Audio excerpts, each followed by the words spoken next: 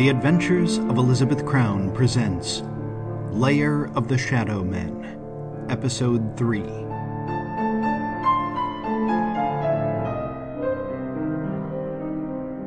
Elizabeth felt a tug at her stomach. She had fretted about this moment. She opened her mouth, and then, with the exaggerated movements of a circus clown, she replied, "You knew I had to talk to him, or else you would never have sent me the article."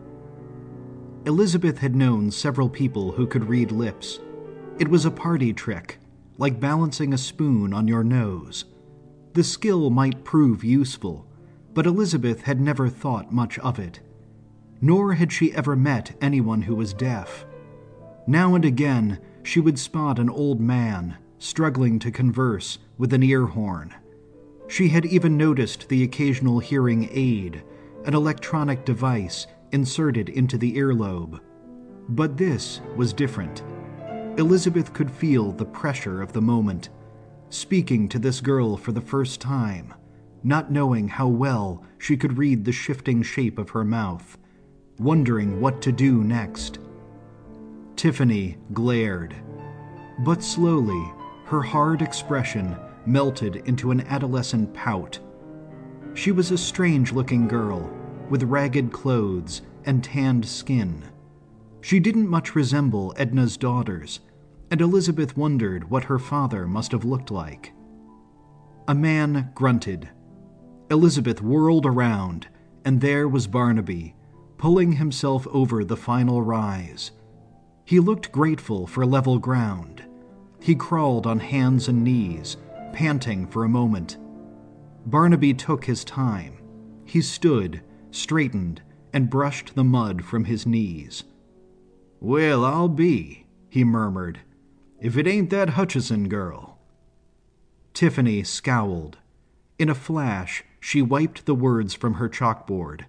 She wrote a word across it, stabbing the slate with her chalk. When she flipped it over, Elizabeth was startled by the exquisite script, exactly as she had composed her previous notes. The board read, "Duff." "Duff?" Barnaby huffed. "What in tarnation is Duff?" "It's her family name," Elizabeth said quickly. She leaned forward, face to face with Tiffany, and said, "If you still trust me, how do we get to the caves?" The girl looked away. The presence of Barnaby clearly unnerved her. Yet what could she do? Elizabeth had come all this way. Surely this was her one chance to reveal whatever it was. Something that no one else knew, even her surrogate mother and sisters. At last, she relented. She rolled her eyes, as only an adolescent could, and slumped away, silently bidding them to follow.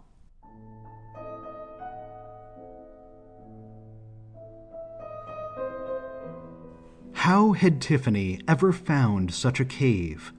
One moment it was invisible, hidden behind boulders, moss, blankets of leaves, and orange nettles. The next, it was there, a wide black mouth. A rivulet of water seeped from the floor, and the entrance was slick with smooth stones. From a shelf of rock, Tiffany retrieved an oil lamp. The wick already flickered. She carried the light into the dark. Every step was careful, knowing, as if she'd tread this pebbled path 100 times before. Tiffany turned only once to beckon them forward. For the first time, her vocal cords made a sound, a creaky sing-song, like the squeal of a bending tree.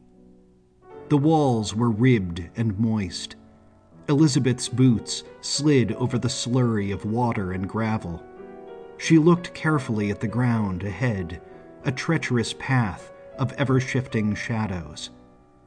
Just when Elizabeth thought they had reached the rear of the cave, the light fell on an oblong circle, like a natural gateway. All at once, the floor dropped away. A room opened before them, a cathedral of stalagmites.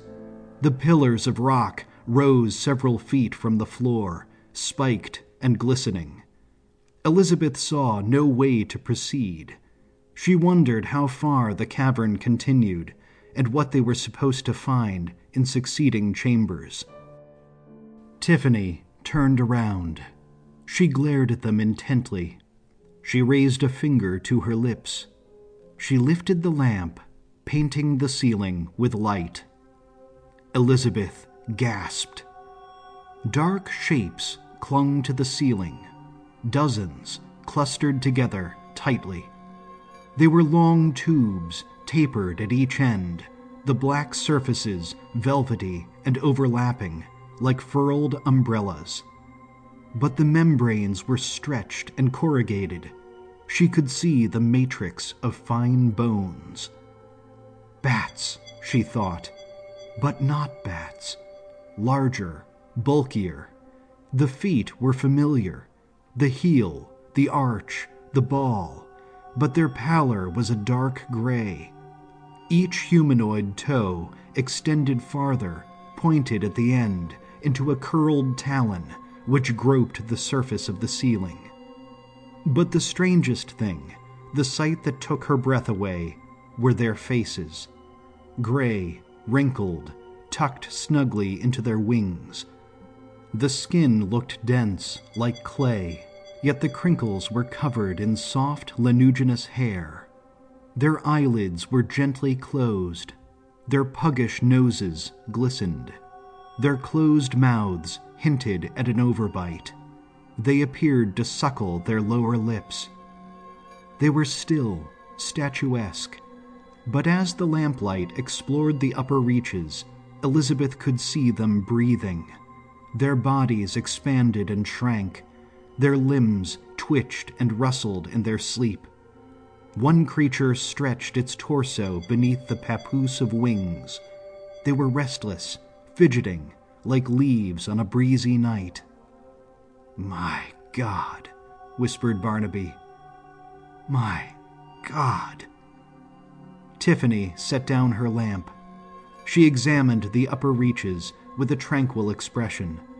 Then she reached into the pocket of her dress and pulled out an envelope. The paper was fresh and unfolded, and she presented it to Elizabeth with the formality of a student surrendering an exam. Inside, there was a bundle of papers, a letter written in Tiffany's flawless cursive. "You want me to read this now?" Elizabeth said in her exaggerated way. The girl nodded forcefully. "May I read it aloud, so my friend can hear?" Tiffany hesitated, but then she stepped back, sat down on a rocky outcropping, and shrugged. Elizabeth cleared her throat. "Dear Miss Crown, a part of me cannot believe you've come. The moment you stepped through the door of my aunt's guest house, I knew it was you.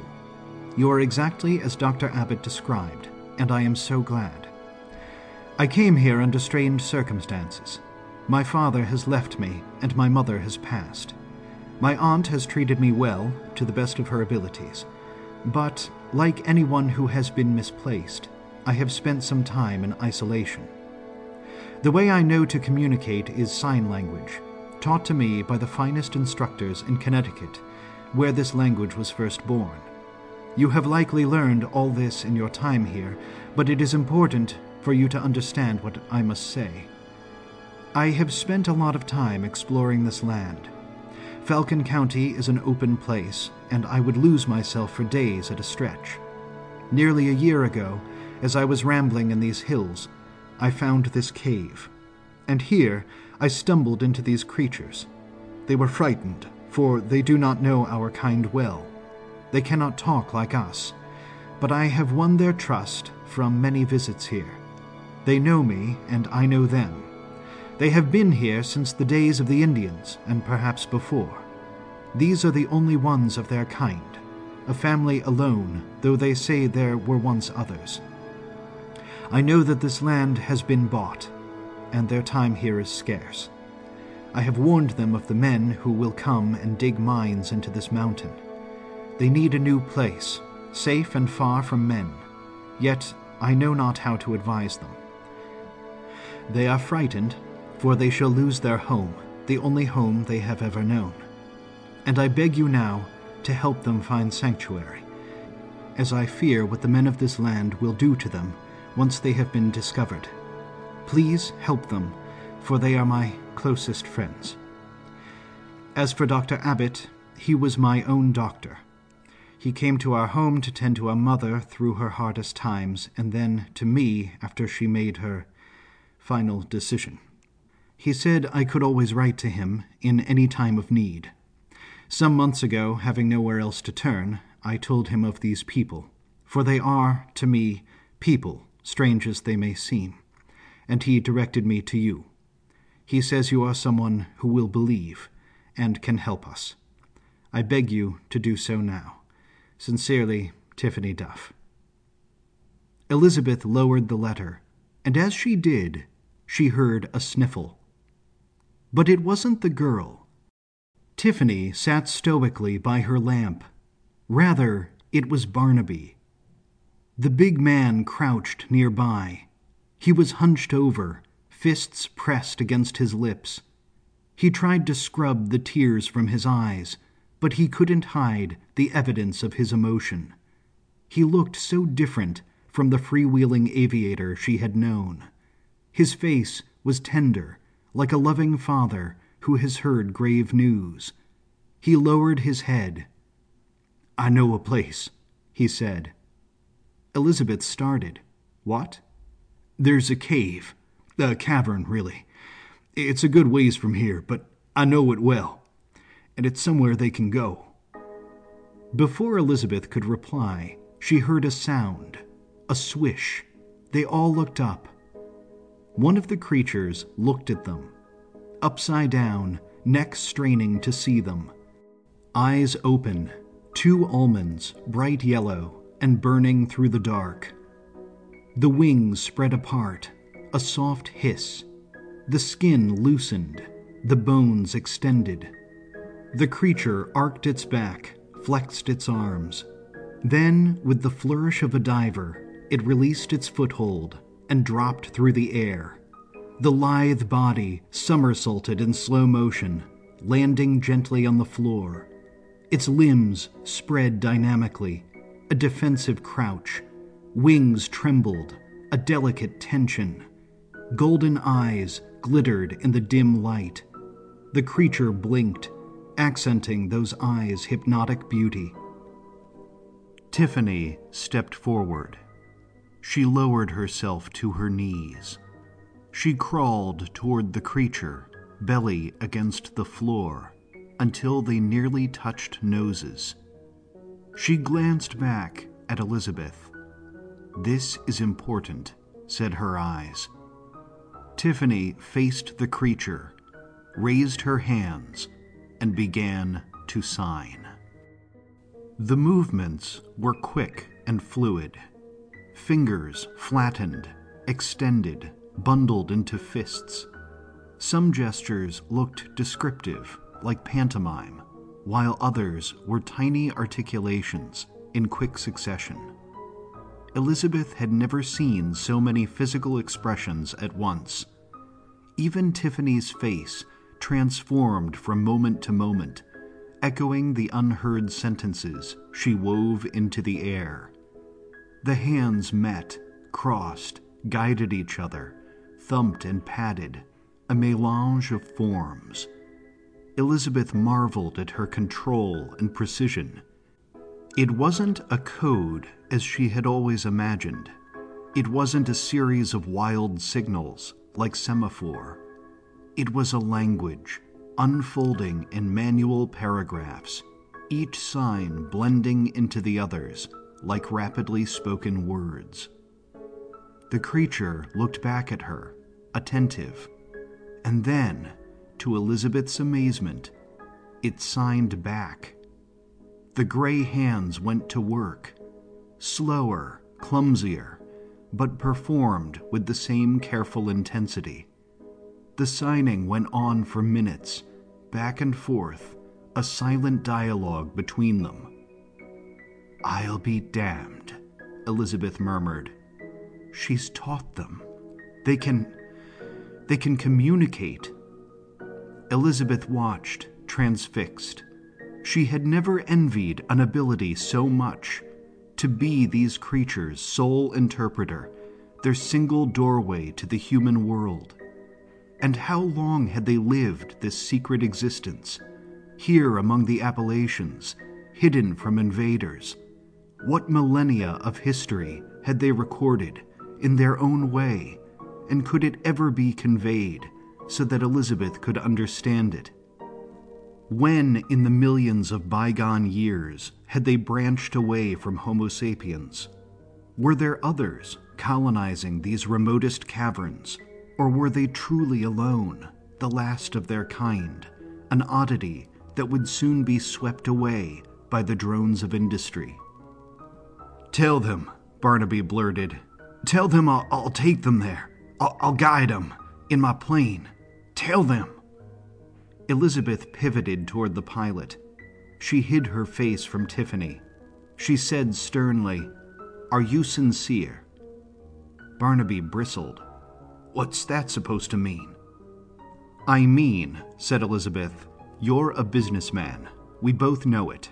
And I won't have these creatures sold to some sideshow. If they follow you, I won't know where you've taken them. And that's not a risk I like taking. Miss Crown, Mr. Pope, you seem like a very decent man, and I want to believe you. But there's a great deal at stake. These creatures, there might be nothing like them in the world. You must promise me that you'll do the right thing, that this is a selfless act, because I couldn't stand to know that something had happened to them because I trusted the wrong man." Barnaby ground his jaw. "Well," he said, "I wish I was proud enough to be insulted, Miss Crown.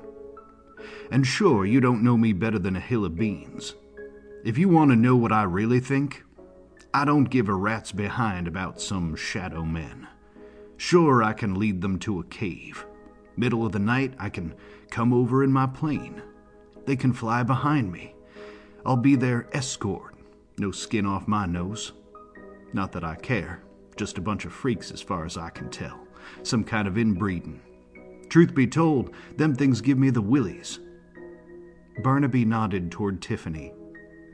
"But her? That little girl there? She ain't had a square deal in her whole life. I'd hunt down that paw of hers and break every bone in his body if I thought it'd do any good. I'd be giddy to have a daughter like that. It's a crime, the miracles men throw away. So I'll tell you truly, and you can carve this into my tombstone. If I do right by a child like that, I'll have lived a worthy life. And if you don't trust that promise, I wish you luck trusting anybody, 'cause I'm nothing if I'm not honest." Elizabeth studied his face. "Well, maybe I'm a fool, but that's exactly what I needed to hear." Elizabeth moved toward Tiffany, slowly, hoping not to startle her.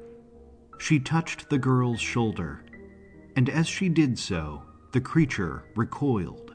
It backed away into the dark corner, breathing hard, frozen, like a frightened rabbit.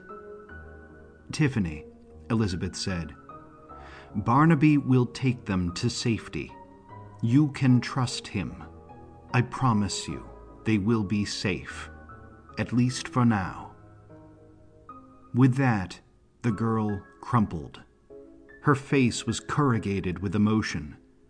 Elizabeth tried to imagine it, not just to relinquish their fate into the hands of a stranger, but to give them up, to send them away, maybe forever, to know that these things, the friends she had made, the language they had shared, would evaporate. The very thing she'd prayed for, to ferry them to safety, would sacrifice everything she had known. All those secret memories flashed across her face, the layers of love. Now, in a few minutes, she had brokered their survival. and at the cost of everything she held dear. But still she turned. Tears rolled down her cheeks. She raised her hands again. Her signs were slow and jagged. The creature responded. The only noise in the cavern was the whisk and patter of their hands. Then they stopped. No motion, no sound, only held breath. The creature looked up at them. The eyes, devoid of irises, were inscrutable. But then it raised a hand to its lips and let it drop, like a drawbridge falling, like the blowing of a kiss. Tiffany took her slate in hand. She wrote, "Thank you."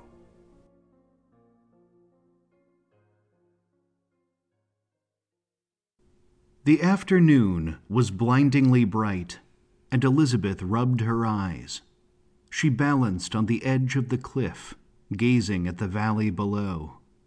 She observed the high hills rising opposite, also dense with trees, and the long meadow that lay between them, as flat and placid as a pond. She could see the plain, standing loyally in the grass. But then she squinted. Her body tensed, and she crouched low. She waved a hand, silently signaling the others to do the same. Barnaby turned his head to the side, confused, but then he obeyed, gingerly pulling Tiffany down with him. "What is it?" he whispered. "Looks like we have company," Elizabeth whispered back. Elizabeth pulled the binoculars from her satchel. She peered through the lenses, and there, stationed by the plane, were two figures. They were hard to make out. The magnification was too weak to afford detail. Both of the men were clearly big, wearing fedoras. The points of rifles rose from their shoulders. They walked in slow circles around the plane, touching the metal intermittently. "I have a feeling," said Elizabeth, "those are company men, and they're keeping an eye on their new investment." "Oh, hell," muttered Barnaby. "I should have seen this coming.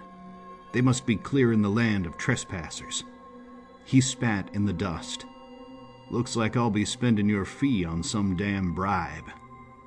Elizabeth shook her head. She bit her lip pensively, keeping her eyes on the unwelcome strangers. "No," she said, "they mustn't see you." "Nonsense," Barnaby retorted. "Them company boys can be rough around the edges, but they never say no to money." "But you've worked for them," Elizabeth rejoined. "They might know who you are, and they'll certainly identify your plane. And won't they wonder what you're doing here? They'll think you found something they should know about, and if they're decent trackers, they'll follow our footsteps right to this cave. And once they do that, the game is over." Barnaby swallowed hard. "I can't argue with you there. I'd probably do the same thing now that you mention it. So what do we do?" Elizabeth grimaced. She put away her binoculars and dusted off her skirt. "I think I know a way," she said, "and it might just fix all our problems at once. We'll have to act fast, and you must do exactly as I say. But first, I'll need your goggles." Elizabeth stepped out of the glade. She strode across the grass, the toes of her boots kicking stones. She squared her shoulders, marching with perfect gusto. She saw the men. Now they crouched by the biplane, resting beneath the wing's shade. She recognized the moment they spotted her. They rose to their full height, nodded to each other, and meandered forward in the cocky way of mercenaries. They adjusted the guns strapped to their shoulders, which were shotguns, it seemed, not rifles, but the weapons remained slung. Elizabeth breathed deeply. She forced a quizzical smile. She detested encounters like this, outnumbered, exposed, in the middle of nowhere. But even from a distance, she could read the puzzlement on their faces. Who was this woman, alone, emerging from the wilderness? Why did she wear a leather cowl and scarf? Why were goggles affixed to her forehead? Even as they guarded a grounded airplane, they could not explain her presence. They glanced at their surroundings. If she were a passenger, where was the pilot? How wary should they be? Elizabeth halted. Before the men could speak, she pointed boldly and called, "I see you found my plane." Her voice surprised them. The men stopped in their tracks, about 10 yards before her. Uncomfortably close, but still far enough for her to run. They were a young pair, haggard and unshaven. Their gray cotton shirts were blotchy with sweat, and their suspenders were maladjusted. One of them chewed at a twig. "Your plane, huh?" said one. "It is now," said Elizabeth. The men glanced at each other. "You know this here's private property?" said the second. "You don't say." "I do say, missy, and we don't take kindly to intruders." "Well, then," said Elizabeth, "I should be on my way." "Well, see, there's the thing," said the first. "There's a hefty fine for trespassing." "But we could work something out," said the second. Elizabeth put a hand on her hip. The gesture was meant to look brazen, but her hand was now closer to her satchel. "Could we?" she said. "Pretty girl like you," said the second. "I'm sure you've got something we want." "Like an airplane?" Elizabeth said. "Not what I was thinking," said the first. "And anyway, I have my doubts you even own this here contraption." The man's arm crossed his chest.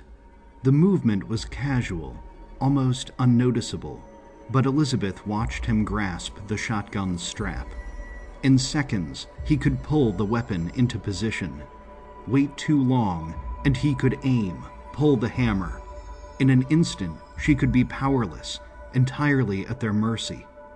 They had morphed so easily. At first, a couple of swaggering country boys. Now, wolves, hungry, desperate to pounce. Their faces twisted with a growing zeal. Look away, and they would seize their chance. "Well, it is mine," said Elizabeth, shoving out the words. "Ever since I stole it." The second man spat out his twig. "Ever since you what?" "Stole it," Elizabeth repeated, "from some hick pilot. He never saw it coming." The first chuckled morosely. "And how'd you pull that off, missy?" "With this." Elizabeth wrenched the Colt 45 from her satchel. She cupped it in both hands and leveled the barrel at the men. They jolted, stepped back. Their shadowy eyes bolted open. "What the hell? Drop 'em," ordered Elizabeth. "Now." The first man let the shotgun slide off his shoulder and thumped to the ground. He raised his hands, fingers curled. But the second stayed put. "It don't have to be like that," he said, smiling eerily. "Come on, darling." Elizabeth aimed the gun at his neck. "Call me darling again, I dare you." His eyebrows converged. His hand still rested on his strap. Then he pursed his lips and whistled. "Seems pretty cold-blooded, don't it? I mean, we two's just doing our job. You really gonna kill a man in cold blood?" Elizabeth snickered. "I don't have to. I'll leave that to my friends." She raised the revolver. The muzzle faced the sky. She pulled the trigger, and she felt the weapon explode in her hand. The men shuddered, dumbstruck, as the report echoed through the valley. They looked around, disoriented, trying to understand what was happening, what this strange woman had meant. And then they heard it. A rustle in the uppermost trees, the rush of wind, the flap of wings. Black shapes burst from the branches. The wings spread wide. The bodies, unmistakably human, levitated over the forest. A dozen, a score, joining each other in practiced formation. They soared across the blue, but it wasn't until their shadows whisked over the grass that their presence became real, and the men began to scream. They stumbled backward. The armed man fumbled with his shotgun. For a moment, Elizabeth thought he might take aim and fire, but he panicked, whirled around, and bounded past the plane. The creatures barrel-rolled, ascended into a collective wave, then dove. They flew low over the meadow, just grazing the men's battered hats. The goons tumbled over themselves, shrieking with terror, as the creatures rose again. But there was no time for a second attack. The young men flung themselves into the bushes, out of sight. Barnaby sprinted out of the woods. He charged toward Elizabeth, shouting, "You all right?" Elizabeth nodded, allowing the nausea to flow through her. "I'm fine, but you have to go. They can't stay in the air long, or someone's bound to notice them." "Roger that," Barnaby said, jogging toward his plane. Then he called over his shoulder, "I'll meet you back at the hangar." "Just get them to their new caverns," Elizabeth commanded. "Get them there safe."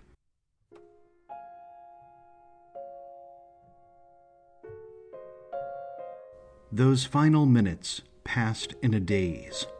Elizabeth grabbed the propeller and pulled it down. The plane roared to life. Barnaby waved as he picked up speed. He lifted into the air. It receded above the evergreen spires. Elizabeth visored her eyes against the sun. She watched the plane make a slow circle over the mountains. The flock of shadow men rose higher with the spectral grace of crows and followed the plane upward, beyond the jagged skyline. The afternoon sun turned pale, and shadows slouched across the barren field. A chill settled over the valley, a reminder that spring was still young. Elizabeth turned around toward the cave. She fumbled for her binoculars. She focused her lenses on the ridge. There, standing alone, was Tiffany. She hugged herself. The girl looked tiny, lost in a tidal wave of brown and green. Waifish, shocked, a speck in the enormity of the world. Yet there was something about her expression. Not a smile, not a frown, a resolve. She didn't move. She only waited there, watching those shadows fade from view, as if drawing a map across the sky.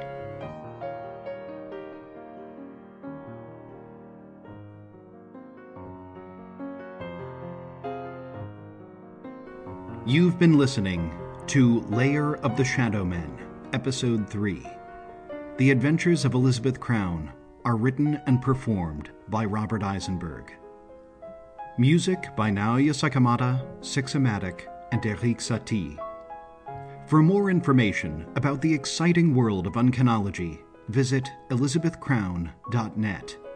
And if you like what you're hearing, consider making a donation at our Patreon page. Thanks for listening.